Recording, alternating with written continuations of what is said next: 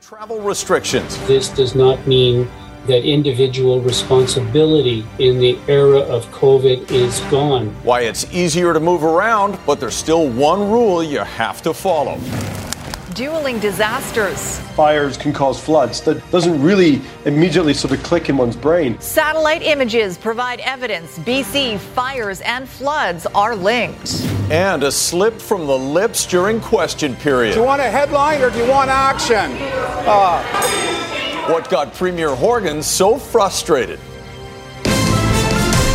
You're watching Global BC. This is Global News Hour at 6. Good evening and thanks for joining us. Good news for families who want to travel during the COVID-19 pandemic. More COVID travel restrictions have now been lifted. Richard Zussman has what you need to know on your next cross-border trip and why it comes with a warning from health officials. One more reason to travel. That pre-flight test has been expensive, and it's also been a hassle. On Monday, the federal government dropping a series of COVID-19 restrictions when it comes to entering Canada. Unvaccinated children under the age of 12 no longer required to produce a negative COVID-19 test before entering the country, but they must continue to wear a mask if unvaccinated for 14 days upon coming back here. With this round of restrictions being eased, that's really where I notice a lot more families excited to start to travel. The rule changes also mean vaccinated travelers of all ages entering Canada do not have to plan for a 14-day quarantine. There is no longer a requirement to wear a mask for 14 days in public places and no requirement to track close contacts. So I think that any easing with COVID still around will eventually lead to an increase in transmission. The changes could lead to more BC families heading south of the border, at least by land, considering more than 40% of kids 5 to 11 in BC are unvaccinated and children 4 and under still can't get the shot. But there is still a requirement to produce a negative COVID-19 test before flying into the United States, no matter your age, although masks are no longer required on planes in U.S. airspace. And there is no more appropriate place in COVID world that I can think of to wear a mask than on an airplane. BC Health Minister Adrian Dick says even though restrictions are being eased, albeit federal ones, the pandemic is still very much with British Columbians, and the guidance is to wear a mask when in public places, even though you aren't required to. Our strong public health guidance around staying home when you're sick, about washing your hands, all of the other things we ask people to do, we're going to continue to do. There is still one major federal travel restriction in place. Unvaccinated adults from outside the country are still largely restricted from entering Canada. Richard Zussman, Global News, Victoria. The Prime Minister has called for a public inquiry into the use of the Emergencies Act during the convoy protest last February. An Ontario judge will have just under 10 months to look into the Liberal government's use of exceptional powers to bring an end to the anti-COVID mandate demonstrations, which paralyzed downtown Ottawa for weeks and shut down multiple Canada-U.S. border crossings. Justice Paul Rouleau says he is committed to ensuring the process is as open and transparent as possible. We have provided under the Inquiries Act with the Commissioner with all of the authorities that he requires to compel witnesses and to compel the delivery of documents to enable him to do this work, and he will have access to the documents he requires, even classified documents, subject to appropriate limits on privilege that may exist. At the same time, the government will require the Commission to prevent the release of any documents that could be considered damaging to Canada's international relations, national security, or defense. Throughout the pandemic, health officials have been clear. People who don't get a vaccine are at far greater risk of severe complications from the disease. And now a new research suggests unvaccinated people are also putting others at risk, increasing the odds a vaccinated person might be infected. Aaron MacArthur has the results. It didn't last long, but it turns out the vaccine passport may have been one of the most effective tools to prevent the spread of COVID-19. By excluding non-vaccinated people from indoor spaces, the risk to everyone likely went down. New research published Monday in the Canadian Medical Association Journal says the unvaccinated have an outsized impact on how quickly the virus spreads. The paper, published by researchers in Ontario, looks at the theoretical effect of mixing vaccinated and unvaccinated people. As the two groups intermingle more, the risk to the vaccinated goes up and the risk to the unvaccinated goes down. The vaccinated act as a buffer to the spread of the disease. Despite this strong evidence, according to BC's health minister, there are no plans to bring back the vaccine card that was dropped earlier in April. Of course, these public health decisions are always challenging, right? When we kept the vaccine card longer than anyone else, we did receive questions as to why are you keeping it longer than anyone else. Since the measures were dropped, the public has been left with the task of managing their own risk during the pandemic. While governments across the country roll back societal protections, infectious disease doctors say the basics still apply. There are no provincial mandates. This does not mean that individual responsibility in the era of COVID is gone. This is what is going to make us survive the spring, survive the summer, is if we all realize that COVID is not gone and there's still work to do. Aaron MacArthur, Global News. Another sign things are slowly getting back to normal and a boon for BC's beleaguered hotel industry. The first major convention in more than 2 years is now underway at the Vancouver Convention Centre. Grace Key has more on who's in town and how there are still some different COVID procedures in place. Today we are featuring our Master of Mixes Margarita Mix. Grocery and Specialty Food West is back, and it's bigger than ever. Due to overwhelming demand, they've taken over 3 halls at the Vancouver Convention Centre, expanding to more than 90,000 square feet. Participants are happy to be back. It's amazing, actually. Face-to-face interaction has been incredible. You can throw teams out the door, if you don't mind, for me. It's so nice to be back in this space and have a chance to mingle and meet all these people. I've met a lot of people I only know from here up. And it's like, oh, you're taller than I am. According to the BC Hotel Association, there has been a recent increase in convention bookings up to 2025. The international market is still lagging, and it's critical for a rebound. They stay longer and often return as leisure travelers. So far this year, conventions are mostly made up of the Canadian market. The first sign of recovery is that people are booking the meetings, and that's a really good sign. Now we need to see that those numbers are actually materializing, and then we can actually look at the impact of that. You may remember the Pacific Dental Conference back in March of 2020 that became the source of a COVID-19 spread and drew criticism from the provincial health officer. This one is a freezer, so you can have your low temp product in one side. Conventions might look a little different now. At this convention, some samples were in individual containers. There were even color-coded stickers letting people know your level of greeting comfort. It's amazing. I mean, this is one place where we can go, where we can see a lot of our independent grocers in one spot. So when we are able to, stand here and say hi to people and see them in person, instead of over the computer or the phone, it's wonderful. If this event is any indication, turnouts could be promising for future conventions. Grace Key, Global News. A fiery debate with a capital F, you might say, in the legislature today as the Premier and the opposition faced off over health care. Keith Baldry joins us now with more on this. Keith, the family doctor shortage and long clinic wait times frustrating many, and that led to a feisty and colorful exchange in the House today. Yeah, it's frustrating. Obviously, a frustrated John Horgan today. The Liberals on the attack, as you mentioned. Long waits at clinics, a story we did last week, a shortage of family doctors. Near the end of question period, it got quite heated, ending with an exasperated John Horgan sitting down after dropping an F-bomb. Do you want to hear it, man? Do you want to hear it or do you just want to hear your voice? Why don't you go in the bathroom and talk to yourself in there? Because you don't want to hear answers in this place. Seriously. The Canada Health Transfer is fundamental to health care in British Columbia. It's fundamental, and it has been for generations. Do you care? Do you really care, or do you want to hear yourself? Do you want a headline, or do you want action? The bell ends the question period.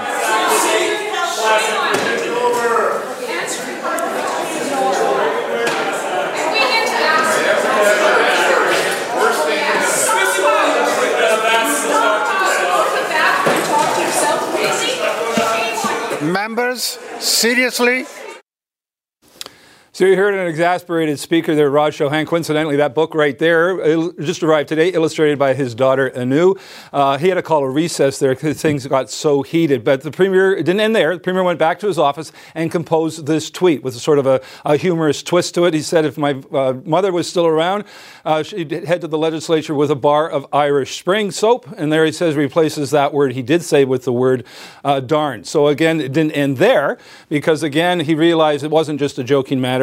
This is a serious matter in the legislature. It's deemed to be unparliamentary language. The Liberals had already served notice, reserved their right to raise a point of personal privilege, which would have been heard tomorrow had this not occurred, which is the Premier coming back to apologize. My passion for healthcare got the better of me, and I made some intemperate comments that may well have offended members of this House or others. I apologize for that, and I withdraw those remarks unreservedly. So what's also unusual about this is the fact that as Premier, John Horgan has kept in check what he calls his famous Irish temper. That obviously didn't happen today. I don't think we'll see a repeat of this in the following days this week. Sure exciting today, at least, to watch that unfold. Keith, thanks very much. Well, the controversy over cameras watching our every move. Vancouver considers adding more of them to cut down on random crime. But not everyone thinks that's a good idea. That's next on the NewsHour. Offer accepted. How the world is reacting to Elon Musk's purchase of Twitter. And his ship is in. How a BC artist reacted seeing his creation on a new BC ferry. That's later. Right now, though, a Vancouver City Councillor is proposing to greatly expand the use of closed-circuit TV cameras in the city in the name of public safety. Police often ask private citizens and companies for video evidence of crimes, but there's no general system of CCTV cameras that police can access. In her motion, Councillor Melissa DiGenova points to cities around the world that use CCTV to fight crime, even using facial recognition to track people in real time. The city does have a few permanent CCTV cameras, but they're either not working or only turned on for special events. The Canadian Civil Liberties Association is questioning the need. Well, the reality is that adding more cameras does not stop crime. It's a myth that the presence of cameras deters crime, and there's a ton of data out there from countries like the UK, where they've been using this method for decades, that shows that any deterrence effect is very short-lived and very minimal. DiGenova's motion is set for debate at Tuesday's council meeting. Business leaders in Vancouver's Chinatown want a city-owned mall brought back to life as a food hub for the neighborhood. The city says it is a top priority to ensure publicly owned assets benefit all Vancouver residents. But as Kristen Robinson reports, some feel what was once a cornerstone in the community is now being neglected. It's a multi-million-dollar view that's been overlooked for years. In the heart of Chinatown, this city-owned property with a 7-story parkade and 3-story mall sits virtually empty. Right now we have 18 shops within the plaza, and we only have 5 of them actually occupied. More than half of the 26 retail and office units at Chinatown Plaza for lease. Built for Expo 86 and before Asian megamalls started luring shoppers, Jordan Eng says this space has been dying for more than a decade. Nothing has happened here. The store behind me has been vacant for over 10 years, and there's no reason that it should be. The BIA wonders what's driving the city to do so little, with land and buildings assessed at more than $14.7 million. Their mandate is to maximize the value of the real estate and income for all of us in Vancouver. I can't see that that's happening right now. I think it's a tremendous waste of prime publicly owned real estate through which I think it could be redirected to publicly beneficial real estate. Eng's vision would see Chinatown Plaza transformed into a culinary center with food stalls, a market, and Asian cooking school on the parkade's top level. It's a way of reimagining what we can do in such a great place. Examples include Swan's Market in Oakland or San Francisco's La Cucina Marketplace. Urban expert Andy Yan says both food hubs were created in concert with the community. It always attracts people. We gave the city 3 days to provide an on-camera interview, but were only sent a statement citing COVID's impact. Prior to the pandemic, Chinatown Plaza's vacancy rate was 6%. Currently, the city says 28% of the total leasable area is vacant, with the majority of vacancies occurring in the past 2 years. We need to do better for sure. So it's not just about a monetary transaction of real estate, but really how can we make highest and best use and look at it from a social perspective as well. These storefronts have remained empty not only for months, but for years. We need to open up and understand really what is going on in terms of how the city manages and leases its own properties. Kristen Robinson, Global News. Coming up, visualizing disaster before it happens. Maybe we have some infrastructural problems that we need to deal with in the next few years. How satellite imagery can help us understand the relationship between catastrophic fires and floods. And Russia's brutal new tactic to cut off transportation corridors in Ukraine. Busy here in Delta, and traffic is blocked on 104th Avenue just north of Ladner Trunk Road, where a car hit a tandem dump truck.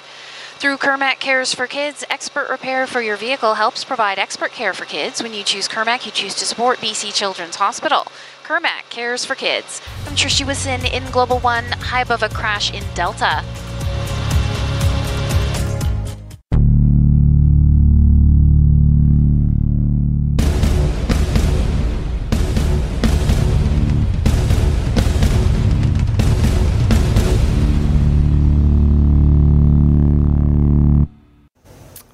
A BC geomapping company is using satellite imagery and data from NASA to explore the connection between last year's heat dome, wildfires, atmospheric rivers, and floods. John Hua tells us what they've found and how it might help us plan for the future.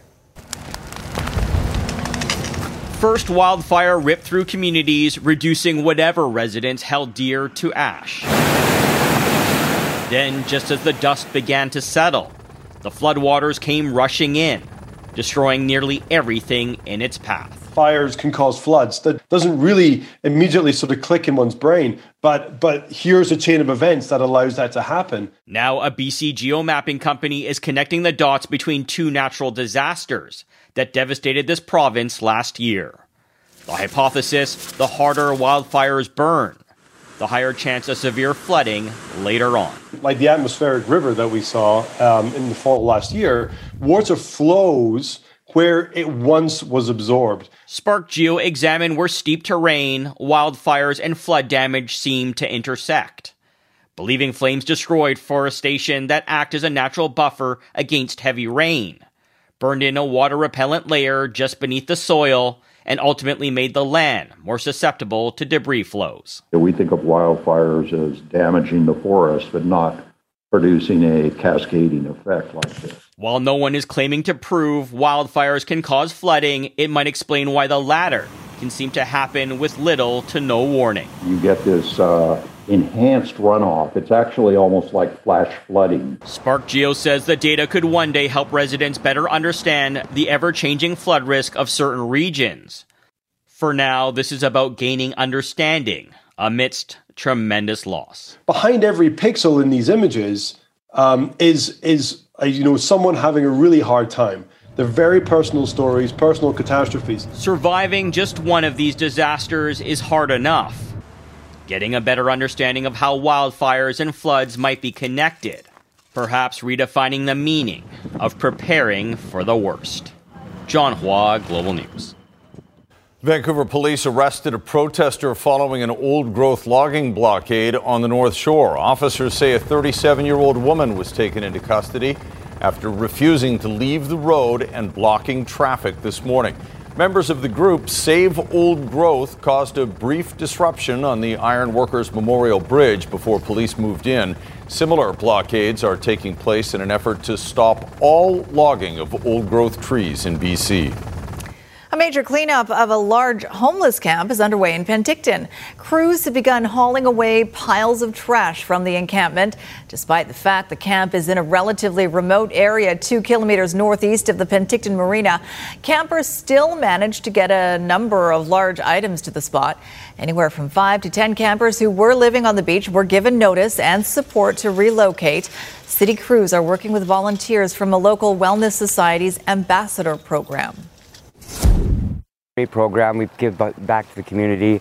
I myself, for a while, was living on the streets, homeless, and it's just something that I figured I need to do to give back to the community. The city's very thankful for the relationship with Ask Wellness, and we really appreciate the assistance that they provided today.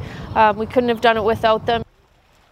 Once the cleanup is done, police will continue to monitor the area as it has become a popular camping spot for people experiencing homelessness. And just ahead, a wake-up call for Canada's military.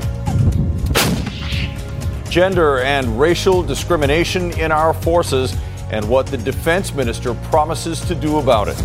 And Williams Lake First Nation considers a $135 million settlement from the federal government. How it would use that money. Attention. Need the latest info on budgeting, personal finances, taxes, affordability, or any other money issues in this pricey province? Then get informed. Andrua Examines Consumer Matters on Global News. Good evening. Counterflow is out over here at the Massey Tunnel and traffic is steady in both directions. Keep in mind there is some road work during the overnight hours south of the tunnel near Ladner Trunk Road. Get best-in-class protection and savings with BCAA Insurance. Learn more at bcaa.com. I'm Trish Jewison in Global One at the Massey Tunnel. The federal government says it can and must do more to fight systemic racism and discrimination in the Canadian Armed Forces. The government published a 100-page report prepared by a panel of 4 ex-military members, each of whom are from a minority group. And the findings indicate barriers to equity in the forces run deep and wide. David Aiken reports. It is not the first time that military leaders have asked experts what to do about discrimination in the forces. Over the last 20 years, there have been 41 panels that looked at this problem, and they produce a combined 258 recommendations. Many of them were poorly implemented, shelved, or even discarded. The current defense minister insists the latest recommendations will not be ignored. We will not rest until we create a diverse, a modern, an agile defense team that is free from discriminatory practices. There are some recommendations that may be obvious. A much stronger effort, for example, to deal with white supremacists who wear the uniform. Overhaul the military police system. It's one rife with conflicts of interest. But there are lots of less obvious things the panel suggests would address the insidious systemic racism and discrimination. Change the menu, for example, at the military mess. Less of the meat and potatoes at the heart of white Western European diets. More options from other cultures, Asian, Indigenous, African. Change the name of the Silver Cross mother to the Silver Cross parent, and in doing so, remove a symbolic gender stereotype. The panelists even recommends overhauling the chaplain system in the military. The panel advisors say no chaplain could be in the armed forces if that chaplain preached a religion where black people were excluded as leaders. By the same logic, they say, chaplains from religious traditions where women are excluded from church leadership should also have no place in the military trying to erase discrimination. David Aiken, Global News, Ottawa. Members of the Williams Lake First Nation will soon vote on one of the biggest land claim settlements in Canada. People were homeless and threatened by starvation. We had lost a place that was critically important to our history, our culture, and our entire existence as Secwepemc people. The First Nation releasing a video to explain the $135 million settlement. It's meant to compensate members for being displaced from land the city of Williams Lake now covers, including downtown. The vote comes as the band continues its investigation into the possible 93 unmarked burials found near the former St. Joseph's Mission Residential School. All members of the Williams Lake First Nation aged 18 and older are eligible to vote this spring. Russia continues to attack several Ukrainian cities, even on a day when many in the country were trying to celebrate a religious holiday. At the same time, top-level Biden administration officials made a secretive trip to Ukraine, pledging more military aid to help Ukraine beat back Russian forces. More from Jennifer Johnson in Washington. As Russian forces continue their relentless and deadly attacks in eastern Ukraine, top U.S. officials promised more than $700 million in military aid to try and permanently wound Russian President Vladimir Putin's war machine. We want to see Russia weakened to the degree that it can't do the kinds of things that it has done in invading Ukraine. U.S. Defense Secretary Lloyd Austin and Secretary of State Antony Blinken held a secret meeting with Ukraine's President Volodymyr Zelensky in Kyiv Sunday, pledging more aid as the country continues to beat back Russian forces. We're seeing that when it comes to Russia's war aims, Russia is failing, Ukraine is succeeding. Russian forces have suffered heavy losses but are still on the attack. Over the weekend, 6 cruise missiles were launched into the Black Sea port city of Odessa. City officials say a strike on an apartment building killed at least 8 people, including a mother and her 3-month-old child. The husband and father saying, "My world died, killed by a Russian missile." Russia's shelling took no break despite a requested ceasefire from the United Nations. Russian forces on the ground even tried to storm a steel plant housing soldiers and civilians in Mariupol to crush the last bastion of resistance in that besieged city.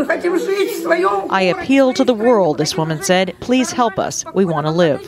Since U.S. President Joe Biden took office, America has sent about $2 billion in military aid to Ukraine, while rallying Western allies to give billions too.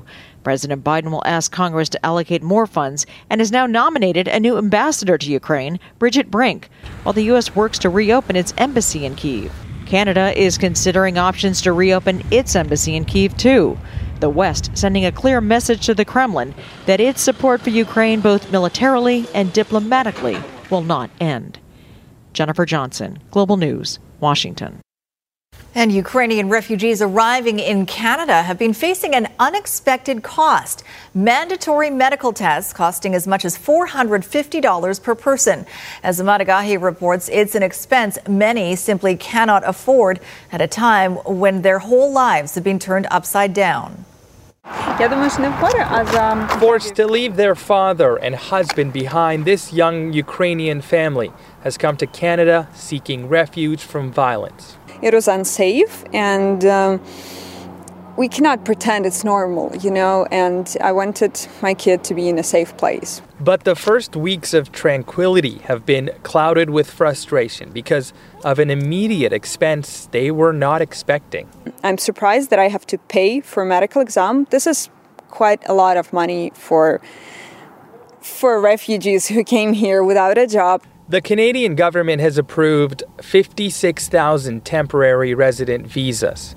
On arrival, some of these Ukrainian newcomers are receiving instruction from the government requiring a medical examination performed in Canada at their own cost. Expecting an individual to land in Canada, likely a single mother with young children or grandparents with grandchildren, and having to pay out this amount of money that is required for them to do so within the first 90 days after arrival in Canada is a significant hardship. These medical tests appear to fall outside the range of MSP, which has been fast-tracked for Ukrainian newcomers on a provincial level.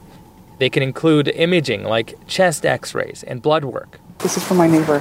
Oh, thanks. It's so sweet. I think it's a food gift certificate. Christina Civilop says her examination bill was more than $400, something she could not afford without generous community sponsors. A lot of Ukrainians will come here, and not everyone will have those donations like I do. To make it mandatory that she had to pay this $400 within 90 days meant she couldn't eat or couldn't buy shoes.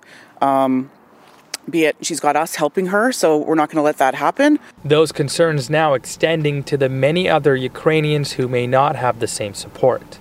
Amanda Gahi, Global News. Still ahead, stunning new art on the side of a BC ferry. The Salish-style paddle is really odd shape. The artist who turned the coastal heron into his own masterpiece. But first in sports, the Canucks cling to faint hope for the playoffs. Just dealing with a slow-moving vehicle southbound towards the south end of the Alex Fraser Bridge, but other than that, traffic is moving well both ways. Get best-in-class protection and savings with BCAA Insurance. Learn more at bcaa.com. I'm Trish Jewison in Global One at the Alex Fraser Bridge. I spent a great deal of time washing and polishing my car. Oh boy, did you hear my eyes roll there? And I made sure to text Sophie so that she was able to see my work.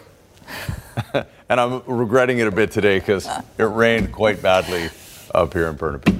I'm actually pretty hard there. Yeah, you did. Okay, so he didn't shame me enough into washing my car, but that's because, Christy, Mother Nature is going to do it for me. That's right. On and off and on and off so far this April. You know, I feel like it's been a roller coaster ride over the last several weeks. We've had some nice days and then some really terrible days. And that's really the pattern that we've seen. Now, it is typical for this time of year to for us to have these huge swings in conditions. But what is different is that we are certainly well below seasonal. We've had these cold upper level lows across the region. Here's a quick look at the stats. In terms of precipitation, we're pretty on par, despite the fact it's been on and off, but we're near average in terms of precipitation. Snowfall near average as well. We didn't have any reported at the airport, but you'll remember we did have some snowfall. But the key that I wanted to show you is the temperature. So we're certainly well below seasonal for this time of year, and today was no different. Tomorrow will be no different. We're talking about a good 3 to 4 degrees below seasonal, and these are the temperature anomalies for Western Canada for the last 20 days. You can see that that's the case right across the prairie provinces and into our area. We've certainly been well below seasonal, and it's because of these cold upper level troughs. One more thing that those cold upper level troughs bring: thunderstorms. Yeah, we've had a good fair share of our thunderstorms today. Most of them were in the interior, although a few across the south coast area. And tomorrow we have a risk of thunderstorms again. So keep your eye on the sky. It'll be that type of day where you'll see some breaks of blue sky. You'll see some pockets of rain. Those pockets of rain may be intense at times, and you even have a risk of thunderstorms. Southeastern corner of the province, I don't have a risk of thunderstorms for you, but certainly rain on and off. But there you go, 10 degrees. Showers, rain at times, a risk of thunderstorms tomorrow. Typically, we'd be up to about 14 degrees for this time of year. Now, I am expecting a bit of a warm-up, but we're going to be still slightly below seasonal for the next several days, at least some sunshine late Wednesday into our Thursday. Tonight's Central Windows weather window comes to you from the Lower Mainland, just captured yesterday. These are Mamadas clouds. So thank you to Martine for sharing these with us. Mamadas clouds are referring to these pouch-like clouds that actually protrude from the bottom of a cloud. It might be a thunderstorm, most often a thunderstorm, but it could be a pretty intense rain cloud as well. And the Mamada referring to sort of mama, the Latin term for either, breast or udder. And you can see that here in terms of the shape. So very cool. Thank you to Martine for that. I think they look like the marshmallows on top of, mashed sweet potatoes at Thanksgiving. Oh, Do you know what I'm talking about?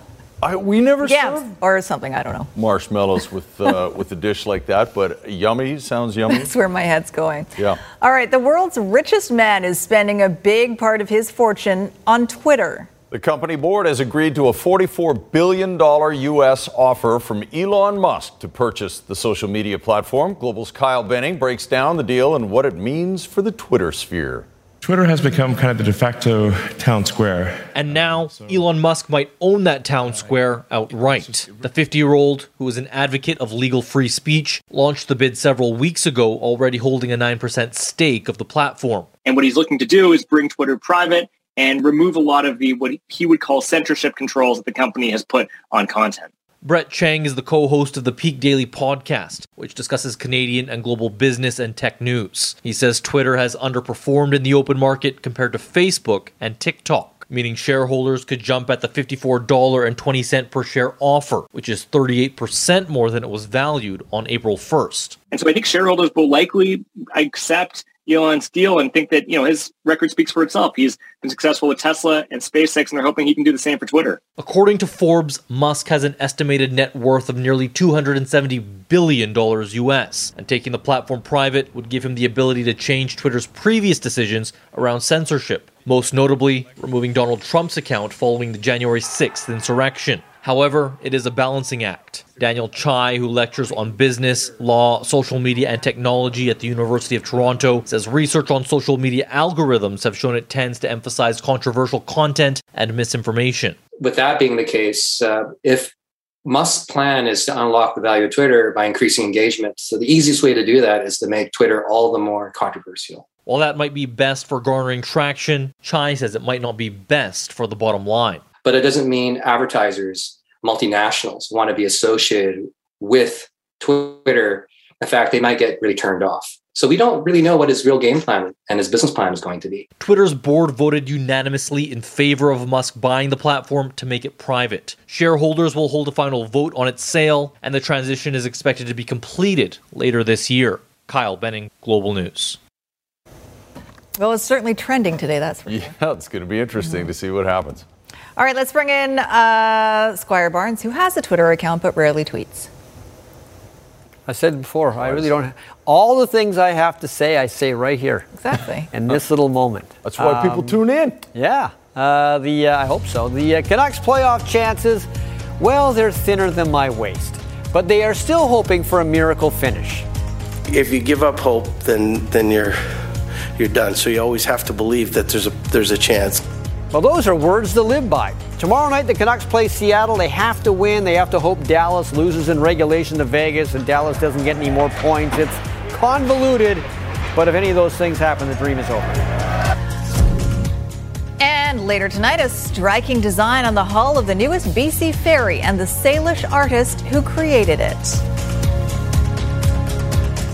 Just dealing with a slow-moving vehicle southbound towards the south end of the Alex Fraser Bridge, but other than that, traffic is moving well both ways.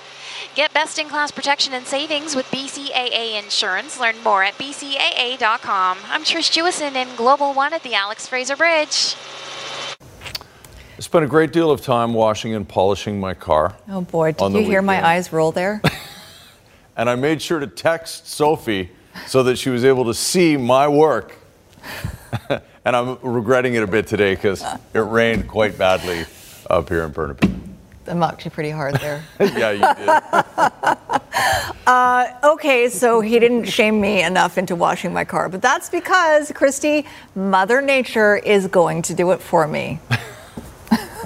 That's right. On and off and on and off so far this April. You know, I feel like it's been a roller coaster ride over the last several weeks. We've had some nice days and then some really terrible days. And that's really the pattern that we've seen. Now, it is typical for this time of year to for us to have these huge swings in conditions.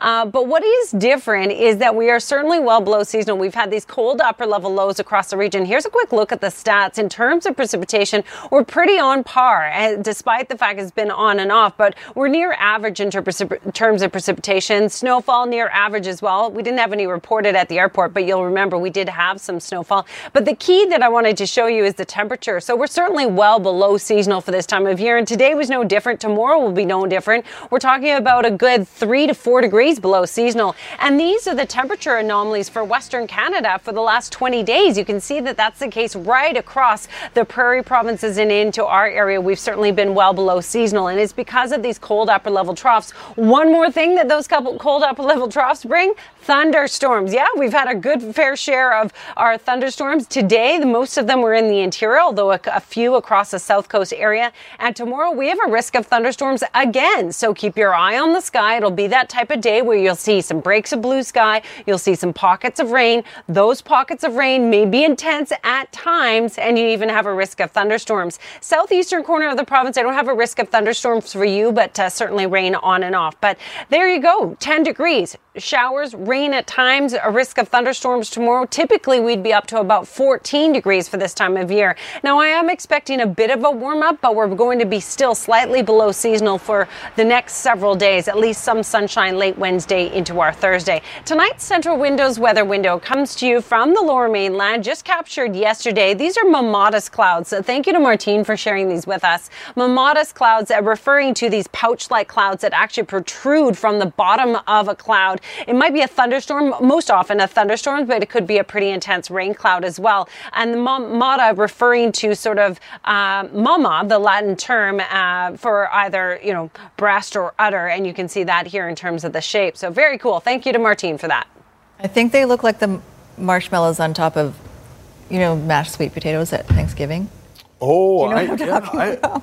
We never served or something. I don't know. Marshmallows with a dish like that, but yummy. Sounds yummy. That's where my head's going. Yeah. All right. The world's richest man is spending a big part of his fortune on Twitter. The company board has agreed to a $44 billion U.S. offer from Elon Musk to purchase the social media platform. Global's Kyle Benning breaks down the deal and what it means for the Twitter sphere.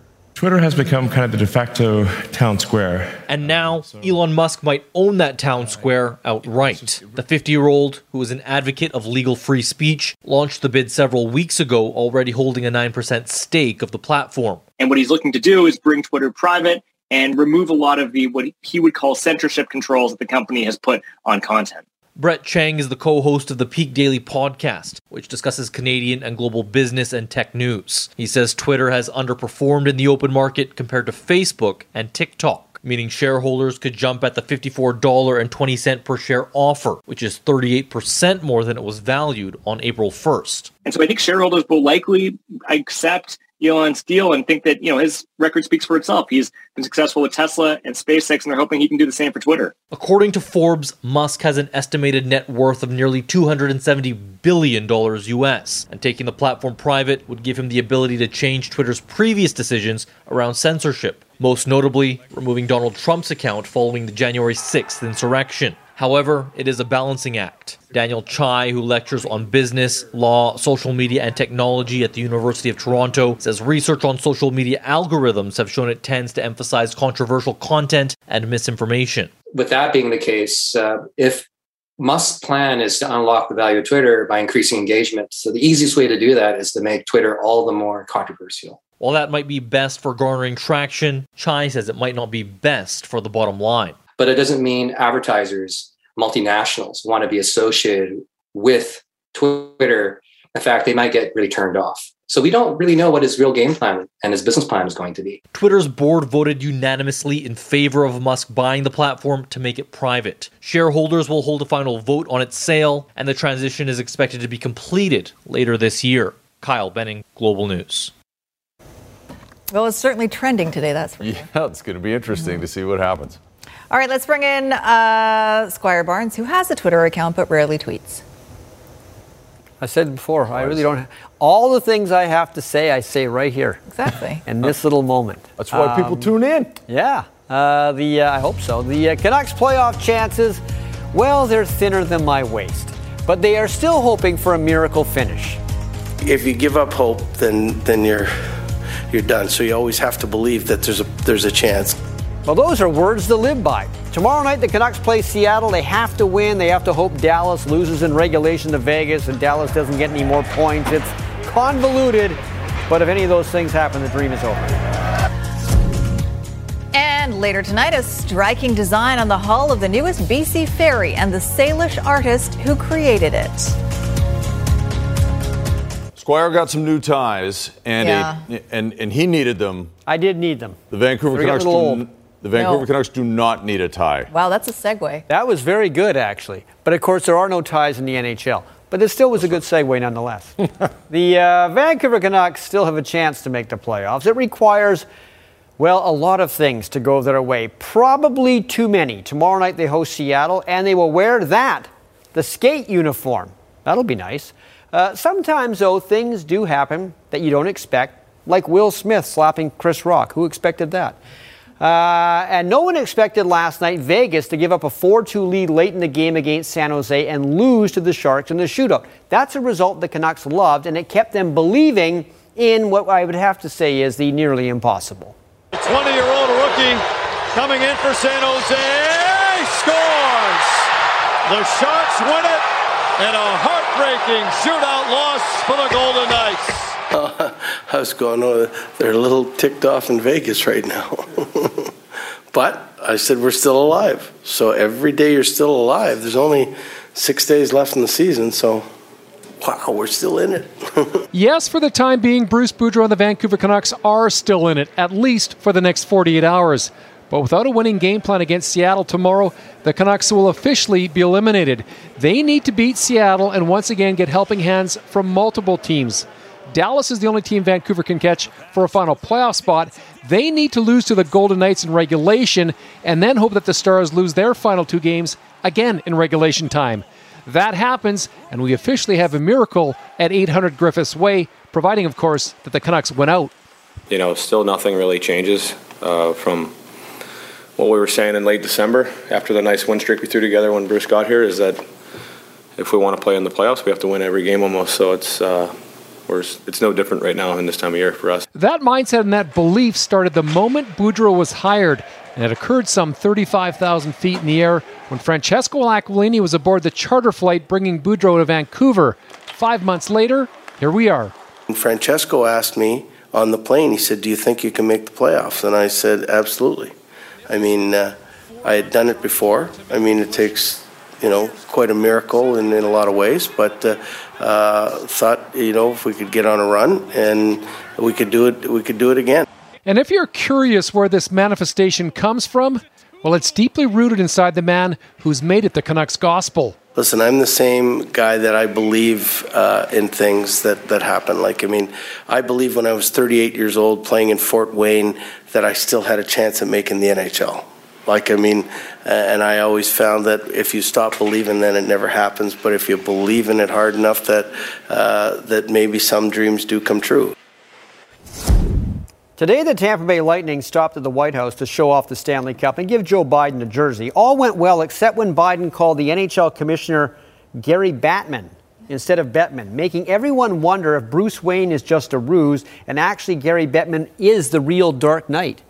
And the president inadvertently gave away the secret. Gary Bettman.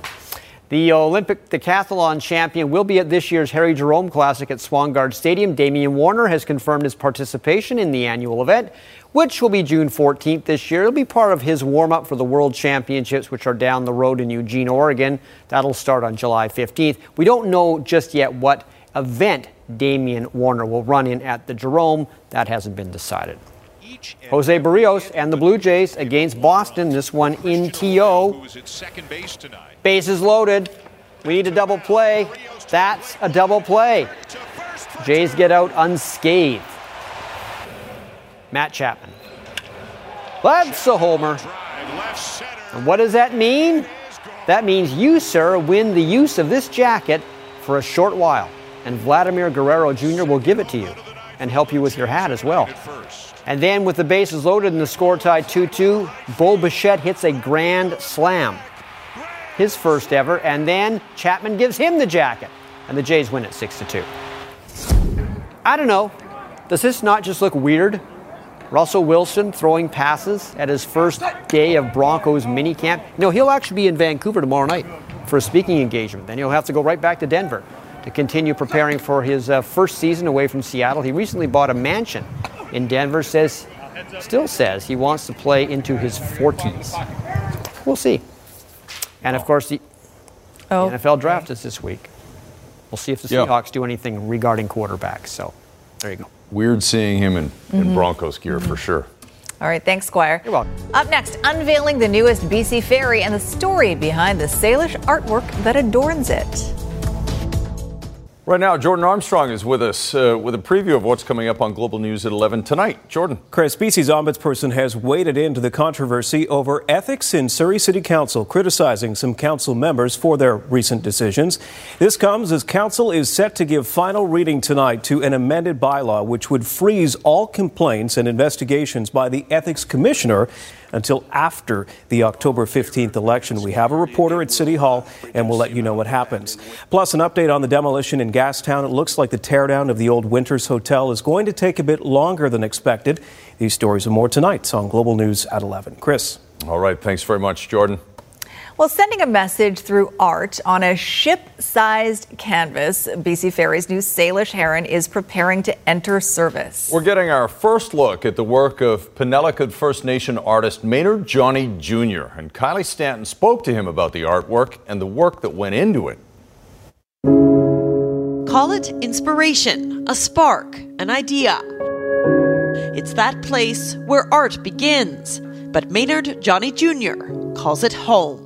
I'm pretty proud to be a part of the Salish Renaissance in a sense that back in the early 90s, we were starting to be recognized as a having our own design. He's spent a lifetime learning the craft while carving out a niche of his own. I didn't change designs. I just used them in a different way, which allowed me to use more color, turquoises and oranges and yellows. And it's what set him apart from 36 other candidates, all vying for an opportunity to showcase their creations on a grand scale. I think it's the largest my work has ever been shown, and I feel pretty proud of how it turned out. The wings, tail, and beak of Johnny Jr.'s Salish Heron now stretches the length of BC Ferry's newest vessel. What started out as a sketch on a piece of paper just 2 by 6 inches in size, now replicated around the hull. I'm going to be I kind of think just overwhelmed. The Salish Heron is the 4th Salish-class vessel to feature Indigenous art. What's expected to make an impression when it's scheduled to enter service later this spring. BC Ferries taking these steps is a great, way for us to move forward. And hopefully, everybody can heal from this, especially Indigenous people. The hope is it will send a message to the people of British Columbia, Canada, and the world that Indigenous people have been here since time immemorial. A conversation piece that will also call these waters home. It'll create the awareness. It'll create questions. Hopefully that'll raise more questions into learning more about the history of Indigenous people from this territory. Kylie Stanton, Global News. And that is beautiful. Mm-hmm. Love the colors. And still lots of colors out there with more of the, I was going to say apple blossoms, cherry blossoms, plum blossoms. Christy, they're getting knocked off by the rain now, though. Yeah, at times. I mean, I've certainly seen some with still full petals across the region. I guess it really depends on the type of tree and where it's located. Mm-hmm. But I'll tell you, full colors in terms of the tulips are out, the daffodils are out. There's a lot of color out there, which is nice because we have still a little bit more rain on the way for us tomorrow with a risk of thunderstorms. So keep your eye on the sky and keep your rain jacket handy. All right. Thanks very much, Christy. That's all the time we have for tonight. Thanks for joining us. Have a good night, everyone.